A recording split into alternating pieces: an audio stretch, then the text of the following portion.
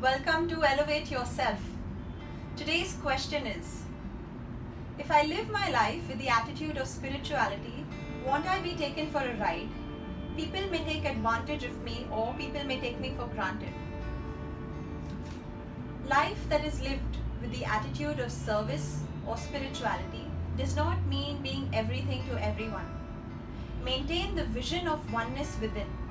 Maintain love and respect for all internally. But your external actions and your interactions ought to be specific as per the relation, as per the field you're operating in, and as per the situation. Let's understand this in two different aspects. One is your interaction with the world, and two, the nature of the world. Do you not speak to your home and office staff differently from how you interact with your bosses, your parents, your in-laws, your partner, your friends, your children, your siblings?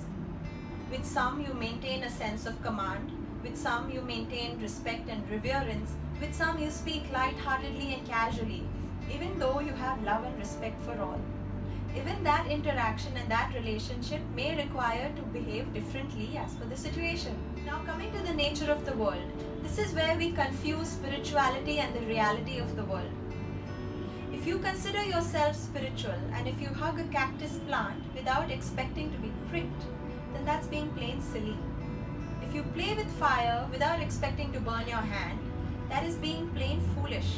And similarly, in work and life, if you open up your personal matters, your confidential information, your trade secrets without expecting anyone to take advantage of you, then that's not being prudent. We cannot wear rose-tinted glasses, call yourself spiritual and expect no one to take advantage of you. You got the message? Every object and every person has specific features and functions. Not everyone sees the world in divine light.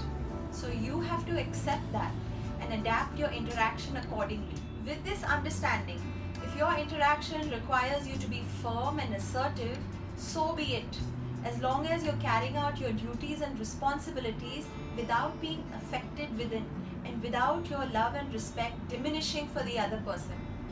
We're also answerable to our own self. We have a conscience which cannot be suppressed or compromised.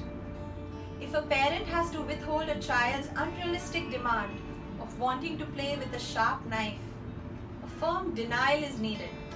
Maybe a punishment is needed, but at no time will the love for the child diminish. To summarize, maintain the vision of oneness, but interact appropriately. If life is lived on this principle in the truest essence, we gain in several ways. First, we develop a heightened sense of awareness. Our own naivety and weakness of succumbing to the pressure of the external world is destroyed. Second, you develop better insight to pierce through the intention of every person and situation. You cannot be taken for a ride. Thirdly, you gain confidence and clarity to continue working in your righteous way of thinking and action without being affected by the negative criticism of the world. I hope this video answers the question you had in your mind. And if you think this may benefit someone who's in need, please tag them or share this with them. Thank you for watching.